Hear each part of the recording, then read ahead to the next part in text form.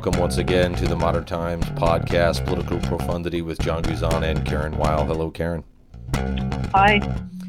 Well, today, Karen, we have I think, usually we do several topics on our podcast, but we're just going to be talking specifically about the mass shootings that happened in El Paso, Texas, and Dayton, Ohio. That was August 3rd and 4th, 2019. Within these topics, we're going to be first discussing the facts from El Paso. Then we're going to talk about the facts from Dayton, what exactly happened in these two horrific incidents. And then we're going to be talking about weapons designed to kill and what's out there, what they used, and what else people have access to. We're going to move then to the fact that Congress is potentially going to come back in session. At least a lot of people have called for it. It doesn't seem like there's much movement now. And then finally, then our last two topics is going to really delve into whether Trump, I guess we should say President Donald Trump, is culpable for some of these attacks, and then discuss how a lot of his supporters are saying he's not responsible at all, placing the blame in other places, and really trying to spin the whole thing. So let's get started again, Karen, as we always do, with both feet jumping in to what happened in El Paso. So I'll let you kind of take the details from here. Well, this was Saturday afternoon. It was first reported. Morning, right? That was like about 10:30, a little before 11, right? Yes. Thank you for correcting that. It just seemed like it was a little later in the day when I learned about it. So Sure. That shows, and my apologies to everyone, that I was a little bit behind the curves here. Around hey, 10:30, you're enjoying your there were Saturday. reports. Who can be blamed for that, right? Yeah. So at that time, there was reports of a shooting at this Walmart near a shopping mall in El Paso, which is a huge metropolitan city in Southwest Texas. It's right on the border with Ciudad Juarez, and probably a lot of our listeners who, if they're in Arizona, are familiar with that area. It also is right over the border with the city of Las Cruces, New Mexico. It's known as the border, actually, and these cities have a very close relationship with one another. I should mention that. But by the time the shooting was over, the suspect, Patrick Wood Crusius, who's 21 years old from Dallas, he is not an El Paso resident, is accused of killing now 22 people. Another person died this morning. 24 were injured. This is in a city, for all of its somewhat unfair reputation, I think, that El Paso gets sometimes. And I can say that having lived near it for several years when I was in Las Cruces, New Mexico. There were only 23 homicides there in all of last year. That's, one murder is too much, but 23 is, all in all, not bad for a city of that size. And Crusius is in custody now. Apparently, he does have a social media history, which includes racist comments. He had a photo. This has been, I believe, verified, of guns, possibly his, or maybe not, spelling out the word Trump. Take that for whatever you want. So, and I guess the authorities are now calling already for the death penalty for him. We don't know how this whole case is going to go, obviously. To my knowledge, John, he hasn't even been arraigned yet. But, the victims, I think, ranged in age from small children to, I believe, a person in his or her 80s. There was a mother who was shielding her baby who died. That's just one heartbreaking example of this. John, I have to say, again, as somebody who lived near El Paso and visited there on a regular basis, in fact, I went shopping in that area more than once. I went down to El Paso for various assignments. I have a very fond memory some years ago of going with my then news editor and his wife down to the El Paso Convention Center to see the late Margaret Thatcher, the former Prime Minister of the UK, speak. And I got to cover it. I was just psyched about that whole assignment. And just, I always had a good time going there. I never felt unsafe. People always very nice and friendly. Just an incredibly interesting, vibrant town with this, great multicultural aspect and history to it. Being, of course, on the border with Mexico, and being close to New Mexico, and then Texas, this incredibly rich, diverse state, as we know. So, just for me, on a personal level, no, I'm not from El Paso. Can't say that I spent every day of my life there, but this was like the shooting in Vegas or the one near where I live, just in April. A real punch to the gut. In Poway, Southern California, right? Yes, and I just can't even imagine right now. I can't, you can't imagine, of course, what the family members of the victims, all of them, the ones sadly no longer with us and the ones who are fighting for their lives in the hospital right now. Hopefully all of them recover.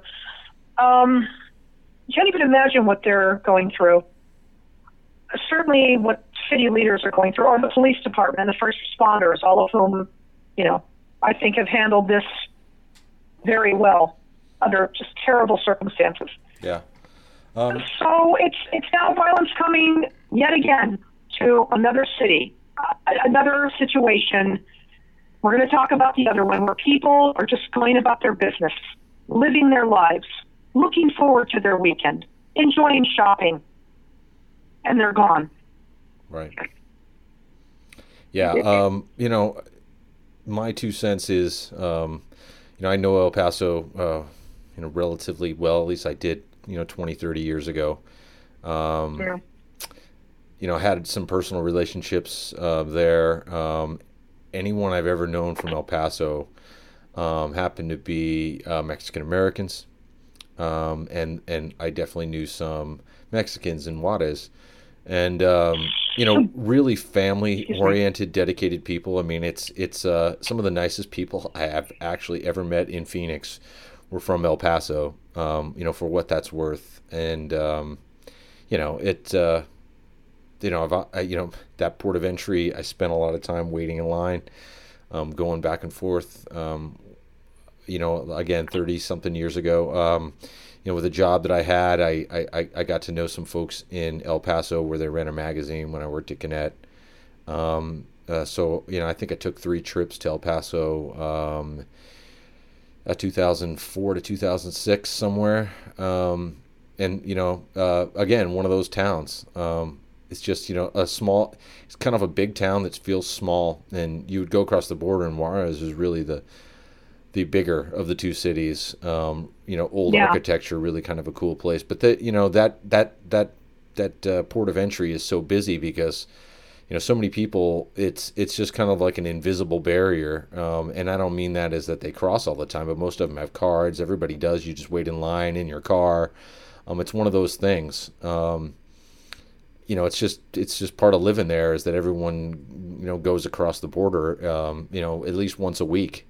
It kind of seems like it's because those 2 cities live off each other, and to see that kind of stuff, and so for that guy to target there, I think was and we'll get into the political or maybe the inspirations for all this later, but to have a city like that and those kind of models, I think for Americans that we want, at least those folks that I've met are really there. So anyway, I don't want to spend too much time on my personal stuff, but if we're ready, I can kind of give a rundown on what happened in Dayton.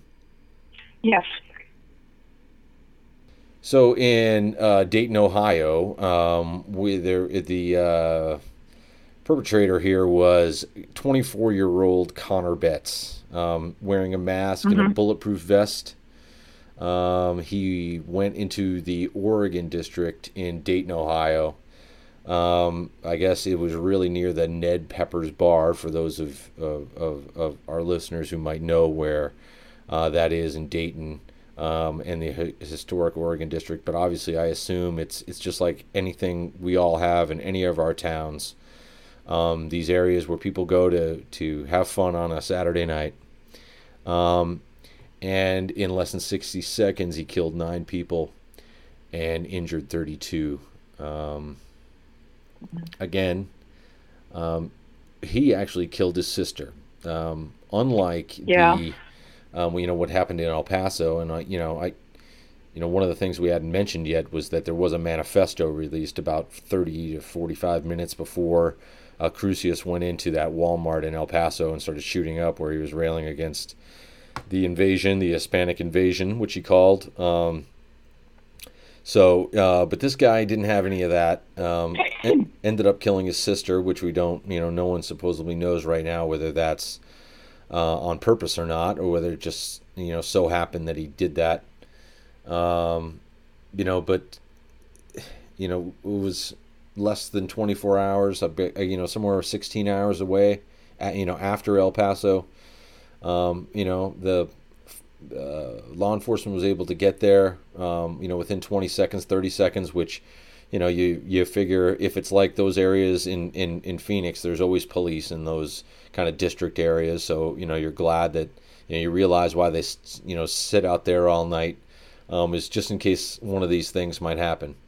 But the 9 people were, I'm going to read their names: Monica Brickhouse, 39, Nicholas Cumer, however you pronounce that, 25, Derek Fudge, 57, Thomas McNichols, 25, Lois Oglesby, 27, Saheed Saleh, 38, Logan Turner, 30, and Beatrice Warren Curtis, 36, as well as we mentioned, Megan Betts, 22, his sister. Right. 6 police officers engaged him and had him down within 30 seconds, as we mentioned, but he was killed. He had a .223 caliber rifle. I don't have any connection to Dayton, Ohio, but again, you got to feel it's just like any other community around the country, where this can happen at any point in time. We had talked about Aurora, about some of the others, and without hearing any other evidence right now, it seems more like one of those other mass shootings. It seems like there's almost, kind of 2 categories for these that are driven by white supremacy or hatred, or whatever race anyone is purporting to espouse, and then just people that just want to go out and kill others. Some of these don't fall into easy baskets, and who knows what will happen with Dayton, but it seems pretty clear from that early evidence and from Crusius's manifesto, for lack of a better word, or crazy rantings, I guess, can be another word or another term to describe it. But there isn't that really going on in the Dayton case as of this time. But that's what happened in these 2 incidents. Over 30 dead in one weekend, and in 2 separate incidents.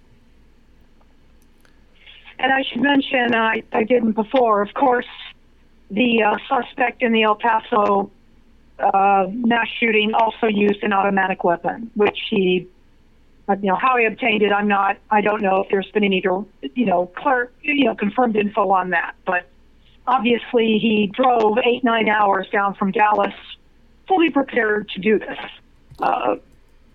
So it just, take that for whatever it's worth.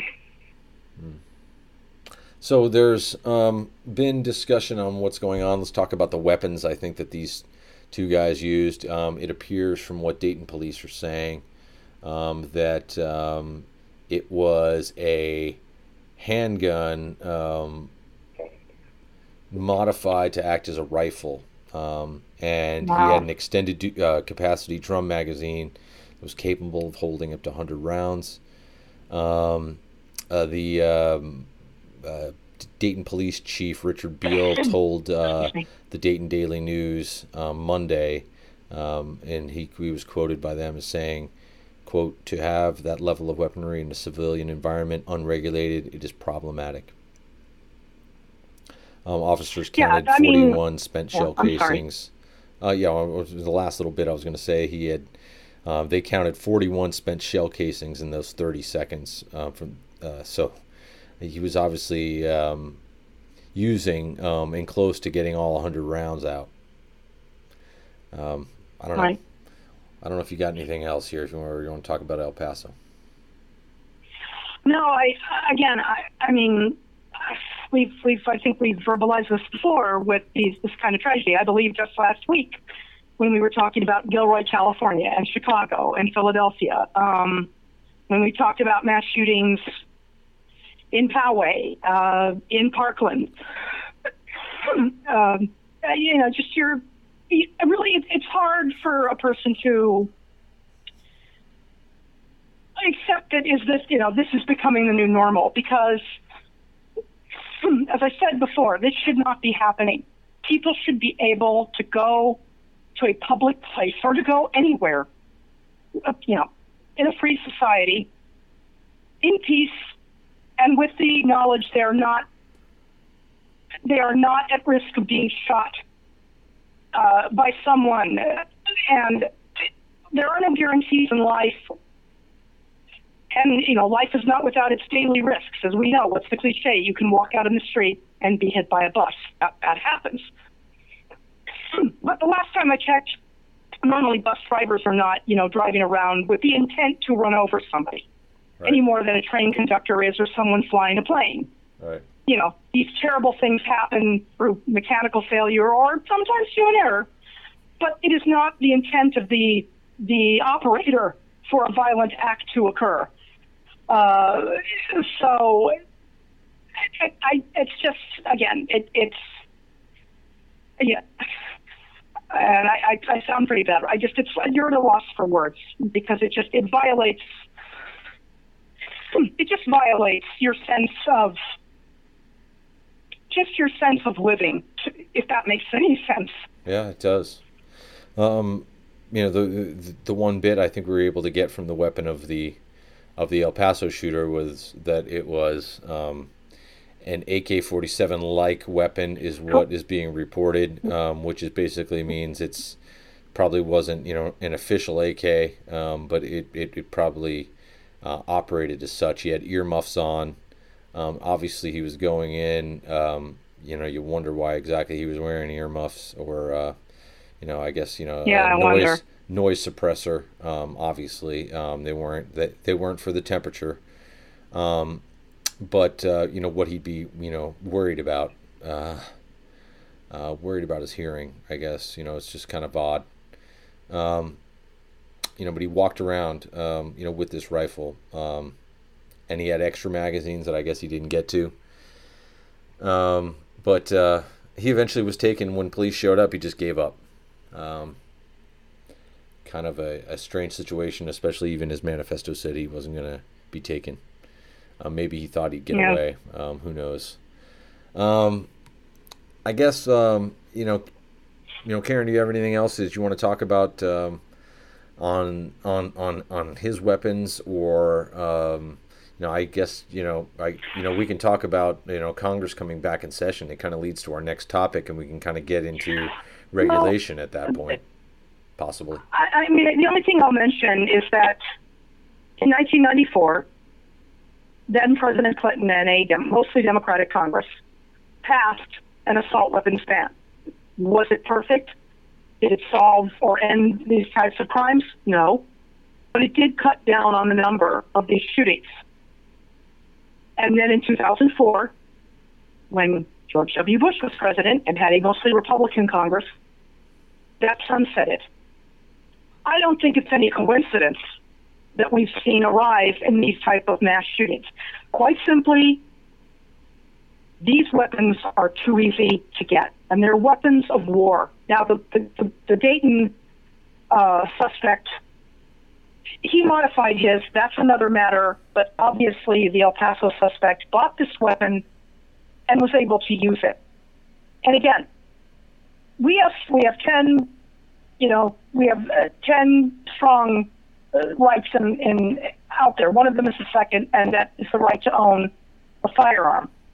And I have said this many times. I have no problem with a law-abiding, responsible gun owner having a handgun in his or her home, perhaps for protection, or has a hunting rifle. I know people who hunt legitimate game animal for food. I'm sorry. I'm trying to understand. Unless you're if you're in the military, why somebody needs an AK-47? You sure as hell can't shoot a deer with it. You'd rip that to bits. Mm-hmm. So it's a rhetorical question I ask. Why would somebody need weapons like that? And I know there are people who have Glocks. Sometimes they use them just for target practice, and they're not out committing crimes. But somewhere, somehow, there's got to be some medium found here in terms of who is getting these weapons and how it is so damn easy to do. Yeah, I agree with you. I've said before in this podcast that, crazy people are crazy people. And if they, as we know, before there was these weapons that were available, there was a lot of bombings that would go on at different times in our history, and whether people would do it again. However, all that being said, there's no real reason. If you want to, through my head, this whole weekend I've had Leonard Skinner's, the Smell. The song. That guns are really only used for killing people anyway, and some of them that are used for that and high capacity clips, I know that they're fun for some people, and some people will just make them on their own. But as you mentioned, there wasn't a real problem when they were banned for that period of time in the late 90s, early 2000s. And the last thing I want to say on it is for those folks that say, well, I know what happens when government takes your gun away. If you think that just an AK-47 is going to keep the Army from storming your street, you got another thing coming, because they got more and bigger than you'll ever have.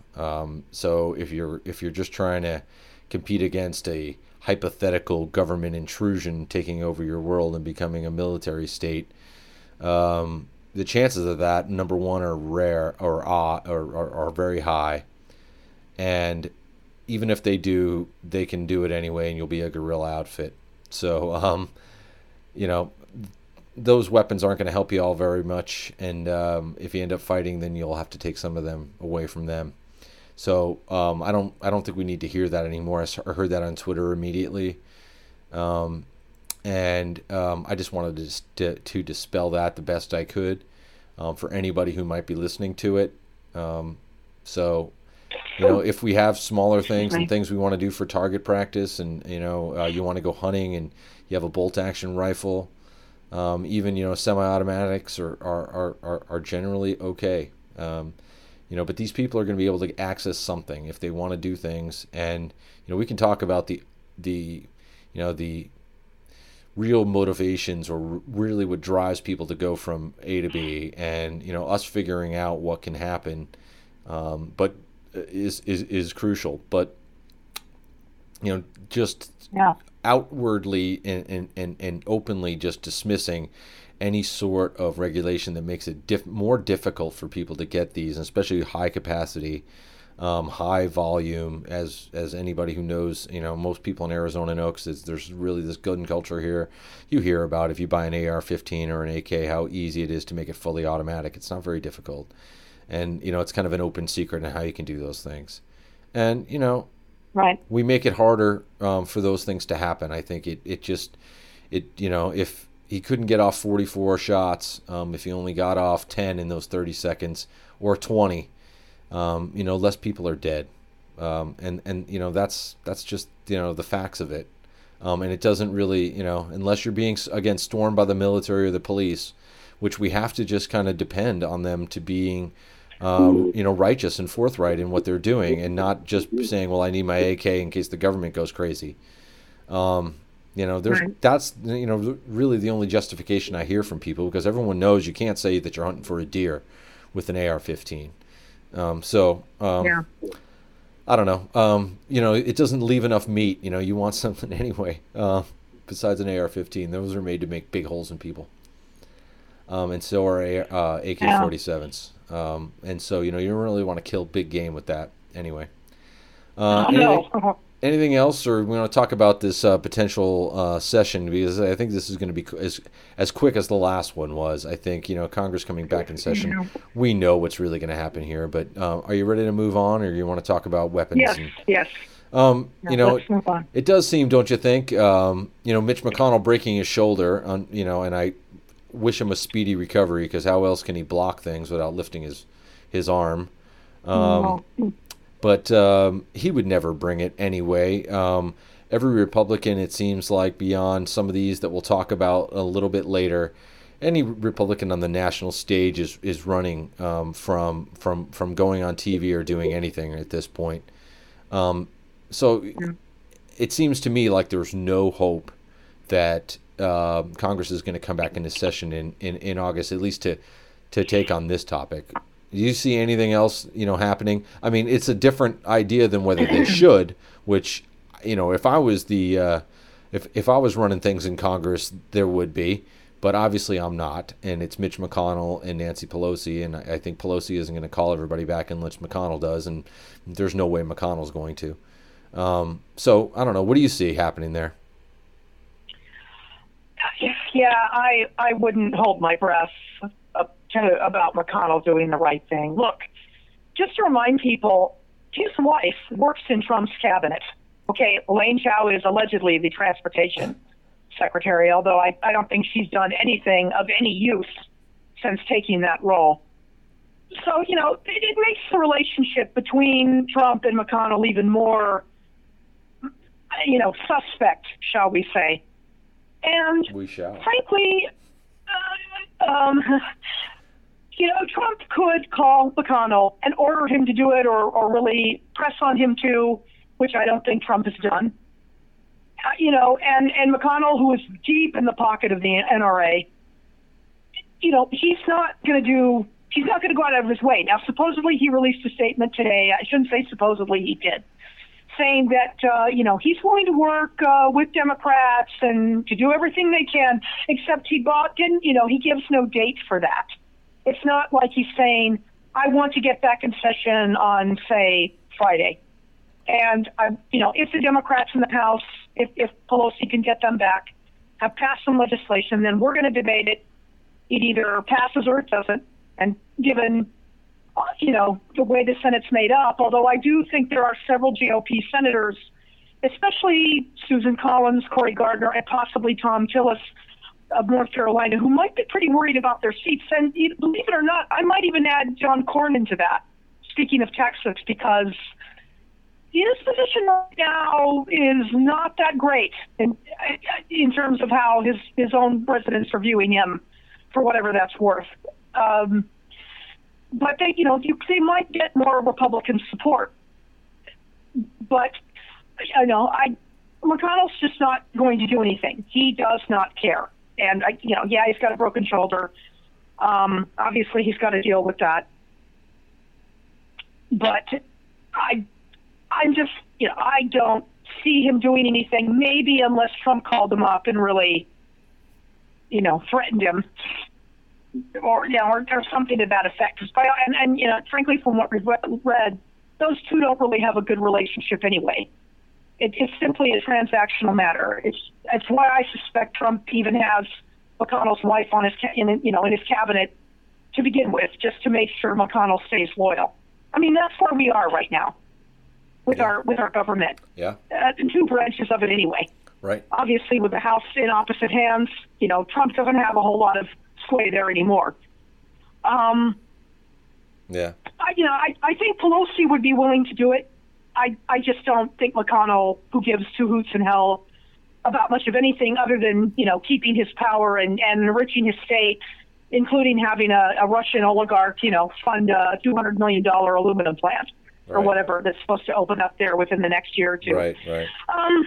So, that's my theory. I hate to be that cynical about it, because I don't think you're being cynical. Stay optimistic as best I can, but I wouldn't call it being cynical. I would call it, just kind of being real and pragmatic to what's really going to happen. Because I, completely agree with you. There's no way they're going to do anything now. You don't know really what the timeline is going to be. We can really talk about what the ultimate ramifications of all this is going to be, but It does seem like something's different this time, or, because of, what happened, with Sandy Hook and how that failed. It really seems like there's going to be more pressure where it changes the whole political dynamic to this and many other things that, we almost live in a whole new world after Saturday. And for as sad as it was, hopefully it really ends up working out for the better. And,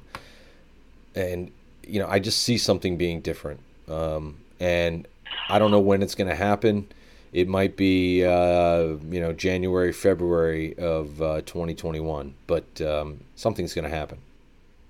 I wouldn't disagree with you on that. For example, in Dayton, Ohio, when Mike DeWine, the governor of Ohio, a Republican who's been around for a long time, and it tends to be a Trump enabler, by and large, as does Senator Rob Portman and way too many GOP House members there. When he was speaking at I guess some type of vigil, people started shouting, "Do something," to him.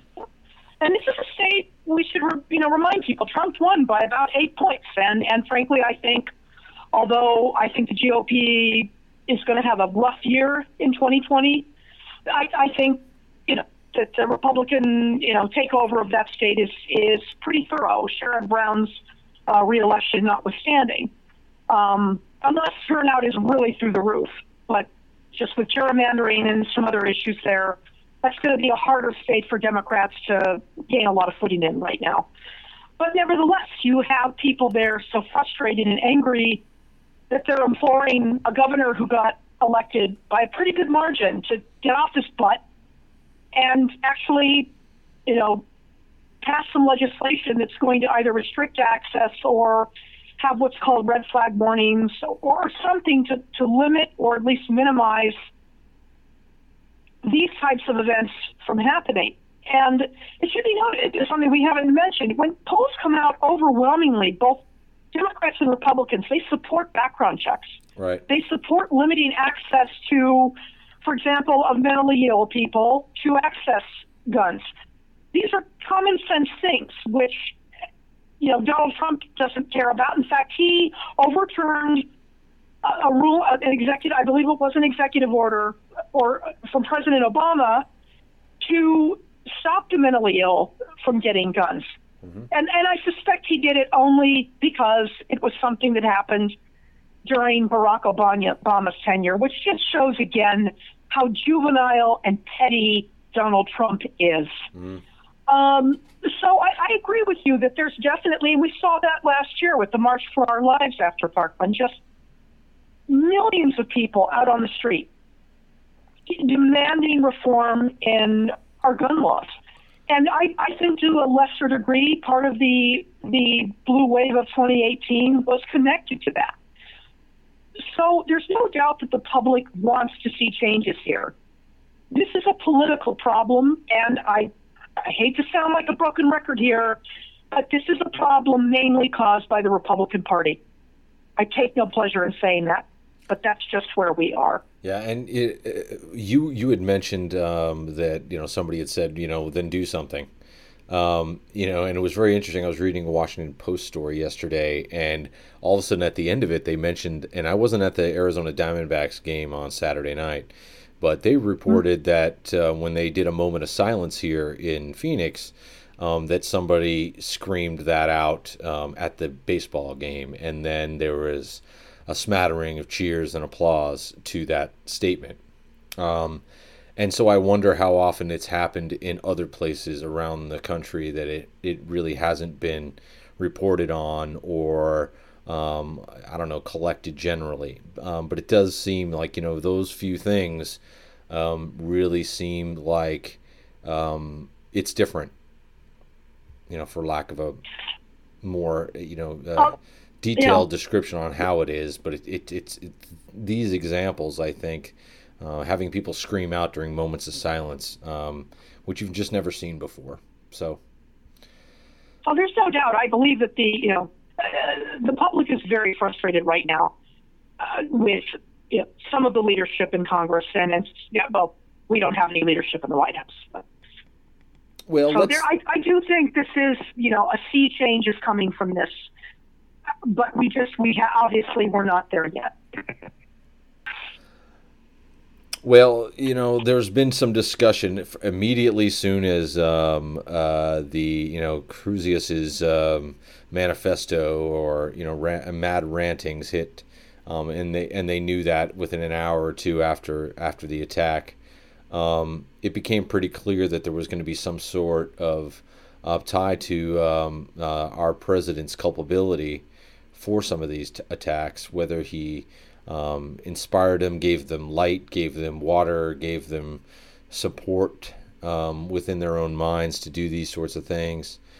He specifically mentioned within it that, don't blame Trump. I was thinking this stuff before.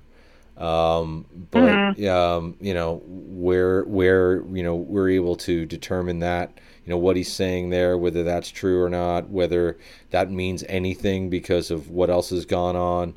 I think the biggest thing that really, tied it directly was that event that he had in Panama City, Florida, in May, where somebody said shoot him, and he just said only in the Panhandle. It's been just a lot of beating up, talking about the invasion, talking about how these people don't meet our values. And again, like I'll say again, like I said in the beginning, the people from El Paso that I've met are the very definition of what we want in American families usually to be. A lot stronger families than some people I've met in other places. Really dedicated. In Ohio as well. Yeah.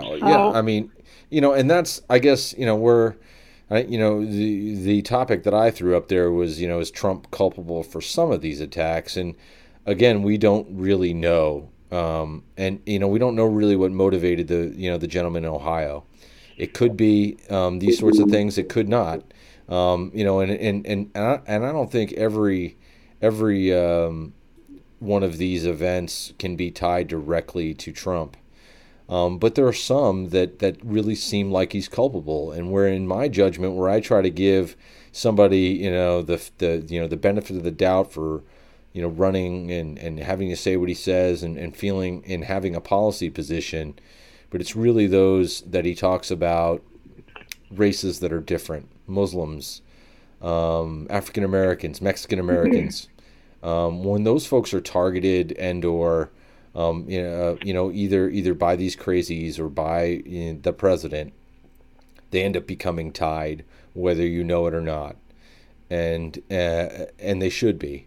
And I don't think you can give a pass at that point to someone who has basically been preaching how that's what's wrong with the country, and that's why we got to make America great again back when we were white. It's just really the kind of underlying feeling, which he could kind of doubt that and put slander on that early. I don't think there's a way to do that anymore. He could say, well, no, it's about getting our economic power back. But really what it resonates amongst his base is that it will be like it was in the 50s again, where, we could tell women to stay home, we could tell black people to not vote, and all the Mexicans would either stay on their side of town or go back to Mexico. And we didn't have any Muslims here. That's what I think resonates with his base, whether anybody will be willing to admit it or not within his circle.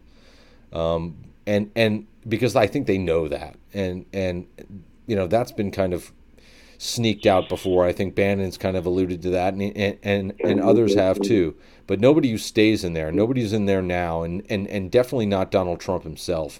And that's what people were expecting to hear from him this morning, and he just blamed white nationalism and white supremacy. Which was enough of a political gamble for him, and I'd like to talk about that later. But to give you the floor, that's what it really seems like. Why he's culpable, and obviously I can't say that he is for every mass shooting. I saw Republican talking heads saying, well, these started in 1966, and yeah, well, we're talking about this stuff that's happening now. Some of these events which are going on, maybe it wouldn't be happening if he wasn't encouraging certain things. And we know that 1966 was a different era. It was also a single bolt action from a tall tower. It was a different kind of situation. We know what happened in '66. It's apples and oranges to what's going on now.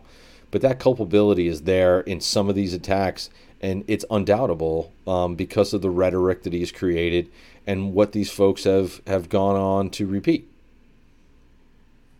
Right. I'm going to quote Ben Rhodes, who was in the Obama administration, and I believe he was an advisor to the president on international affairs. This is actually it's from Twitter, actually posted in July, but I think it's relevant to what's going on right now. This is what Rhodes wrote. Trump launched his political brand 8 years ago, saying the first African-American president was born in Africa. It has always been about racism. And the fact that this has ever been a controversial thing to say is part of the problem. That, in a nutshell, describes Trump's, reason for running, his entire campaign, and how he built it up back in 2011, 2012. I mean, because before this was a guy who just had a stupid reality show that I didn't watch because I was never a fan of Donald Trump. I didn't think about him and I didn't care about him. But out of nowhere, he starts attacking President Obama. And I'm just thinking, why are you doing this? Are you in public office?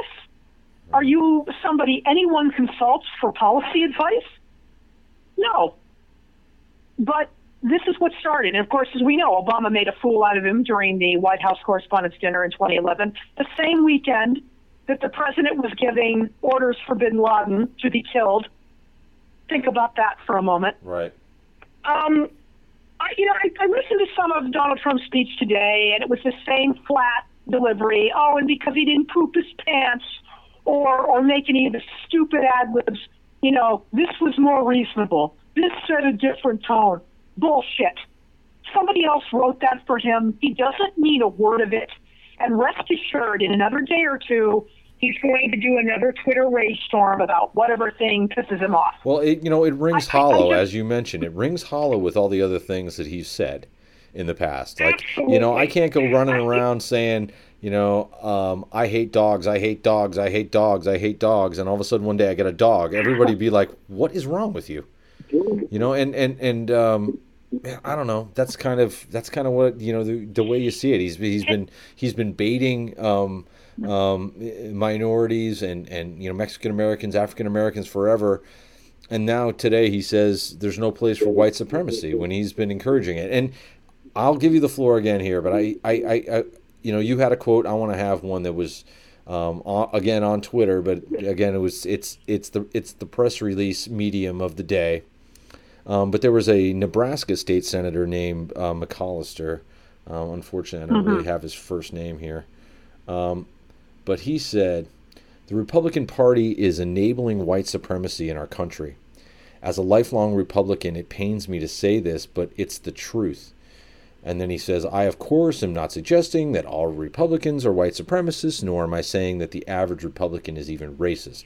And then he followed with, what I am saying, though, is that the Republican Party is complicit to obvious racist and immoral activity inside our party.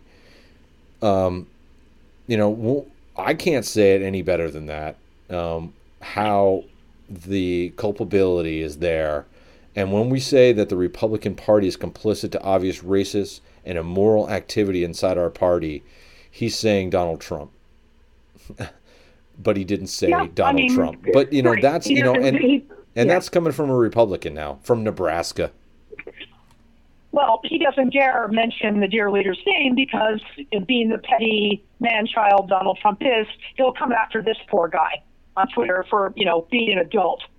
And that's where we are. We have somebody in the White House who is so thin-skinned and just so insecure. And ultimately, for all his bluster and his fan base claiming how strong he is, Donald Trump is a really weak guy, and he knows it. So this is why he acts the way he does. He doesn't act like a decent, normal human being. It's interesting. I've heard this argument. It was one today. Peter King was a Republican representative out of New York, and also a Trump enabler, more or less, saying it was unfair to blame the president now because we didn't blame Obama for any of the mass shootings that happened while he was in office. We didn't blame George W. Bush. Somebody, wrote back, the difference is neither President Bush nor Obama were not white nationalists. Yeah, and there's the difference. Donald Trump has, as we've already said, he has enabled this space. He has used it as a campaign tactic, more or less, talking constantly about invasions of immigrants. There's footage of him laughing when he talks about what to do about it. I believe this was in Florida at one of his stupid rallies. Yeah, the Panama Somebody City screams rally. out, "We should shoot them," and he's chuckling. But that's funny. Now, only in the Panhandle. Yeah, but that's funny, and that's an insult to the people of that part of Florida. Frankly, even if I were a Trump supporter there, I wouldn't be too thrilled with that. Well, and I can't imagine President Bush, for all his failings, he never acted like that.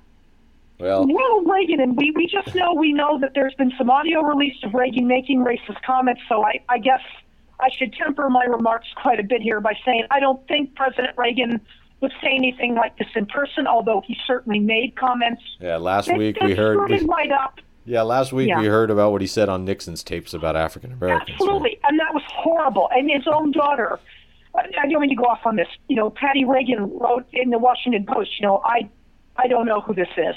But it drove her to tears. But normally presidents do not encourage this, even if they make that are unseemly. And certainly we've had men like apparently President Reagan, Nixon, but have held views that are not American in that respect, in my opinion. Yeah. But they normally don't go public with it. Donald Trump has constantly made remarks over and over and over again that are racist, that are just blatant insults to a large chunk of this country. It's the Baltimore Sun, which you heard me quoting their editorial the other week about Trump's comments about Baltimore, and that was a really hard-hitting piece. I won't read any passages from it, but they basically said, maybe he said some good things today, but you can't take him seriously. He's had 31 months to prove he cares about gun violence, and he has done nothing. He'll make comments like he did during this powwow with, survivors of the Parkland shooting, that you can't back down from the NRA. Well, guess who backed down from the NRA? He did. Right. So, again, you can't. Donald Trump is not a serious person in any way, shape, or form. I frankly I don't care what he says because it has no meaning. It has no credibility. I think most of America feels this way. And I can't recall a time in my life, John, where you would have this reaction to a president like this. But it's happening because this is just who Donald Trump is. Yeah. We kind of moved already into, discussing, how he's being enabled already, or people are coming to his defense and saying that there's not really a connection. So let's just continue to go there. And I want to start off, I just gave you a little bit from a Nebraska Republican in what he said. But I want to read what a Republican from Ohio in the, let's see, her name is, this is again in the Dayton Daily News, State Rep Candace Keller from Middletown posted to Facebook. And I don't know if you had a chance to read this yet, so I'm going to read it. She's since pulled it down, but there's been screen caps. And I will also give you what they have, what the comments that she gave. This is what she posted. Quote, "After every mass shooting, the liberals start the blame game. Why not place the blame where it belongs? The breakdown of the traditional American family. Thank you, transgender, homosexual marriage, and drag queen advocates. Fatherlessness, a subject no one discusses or believes is relevant. The ignoring of violent video games. The relaxing of laws against criminals, parentheses, open borders. The acceptance of recreational marijuana. Failed school policies. Hello, parents who defend misbehaving students. Disrespect to law enforcement. Thank you, Obama. Hatred of our veterans. Thank you, professional athletes who hate our flag and national anthem.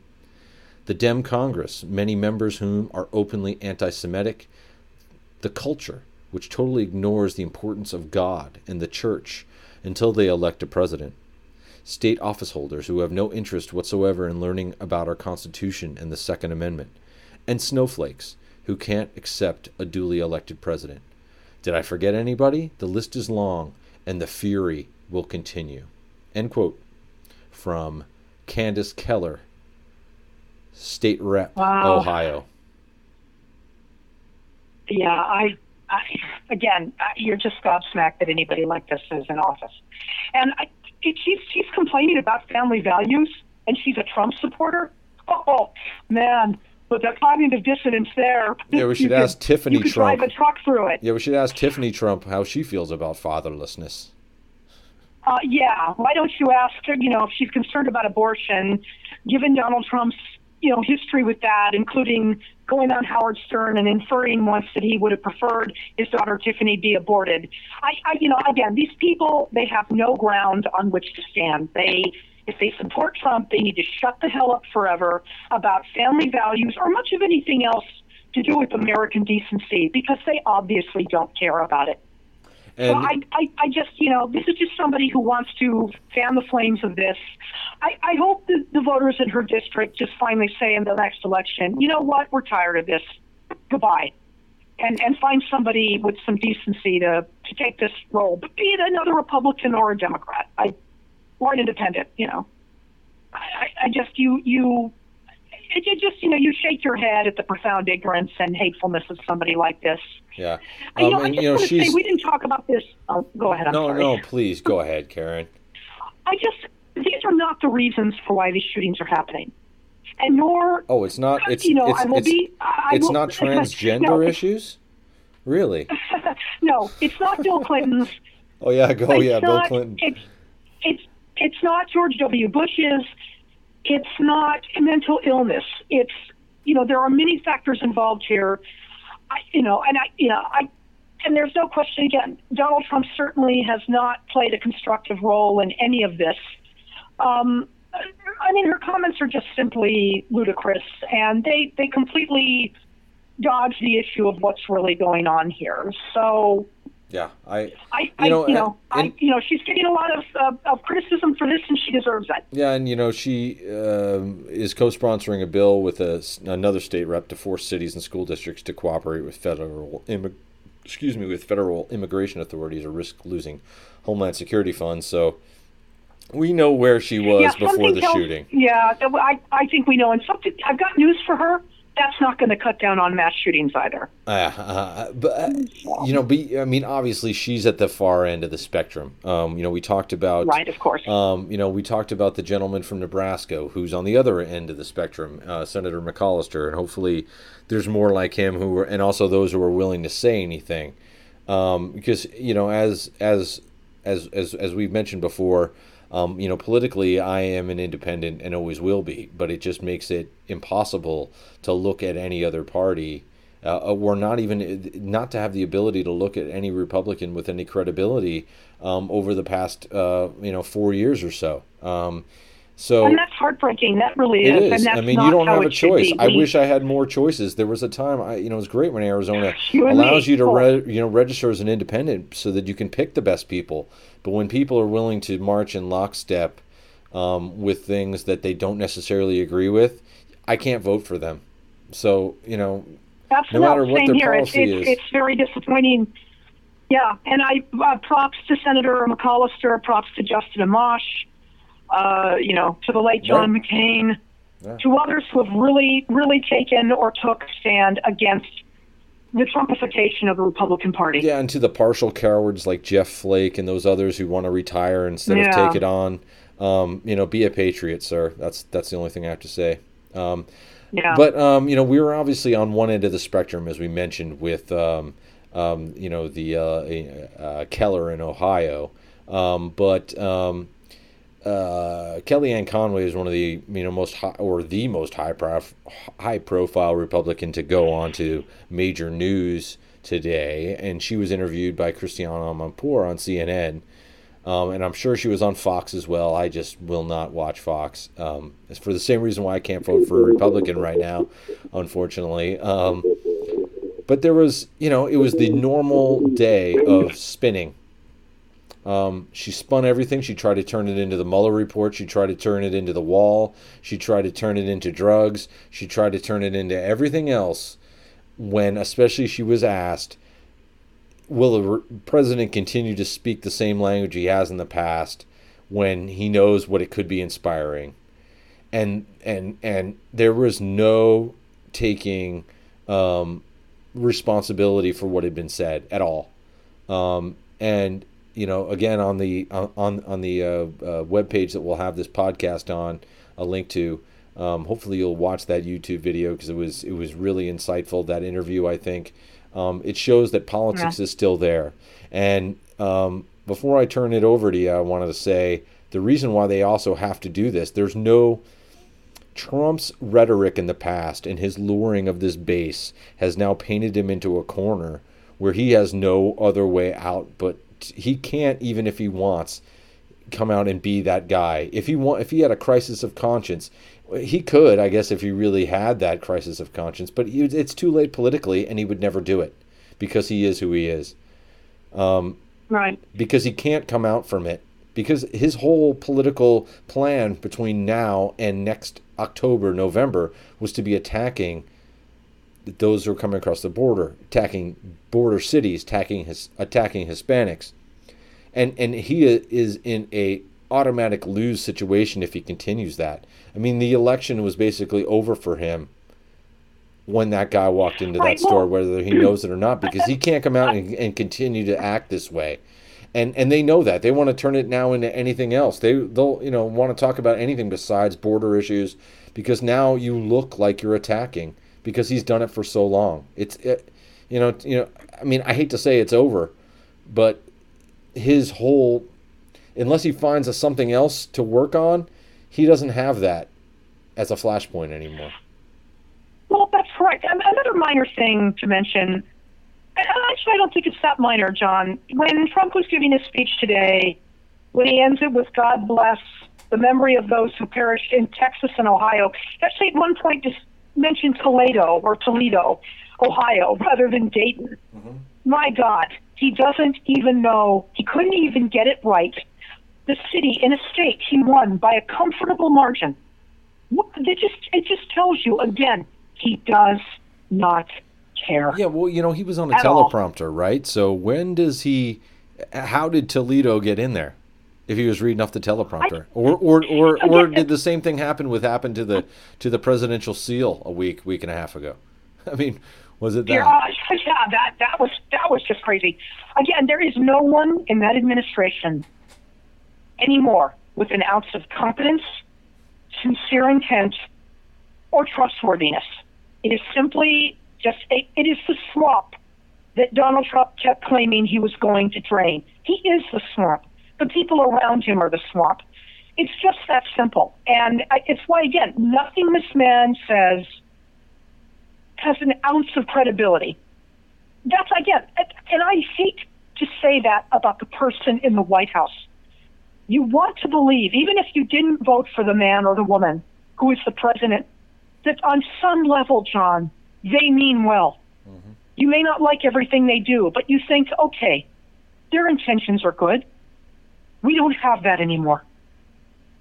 That's what makes this such a scary and depressing time for this nation, because we have no one when tragedies like this occur, be they a mass shooting, a natural disaster, a type of foreign policy crisis.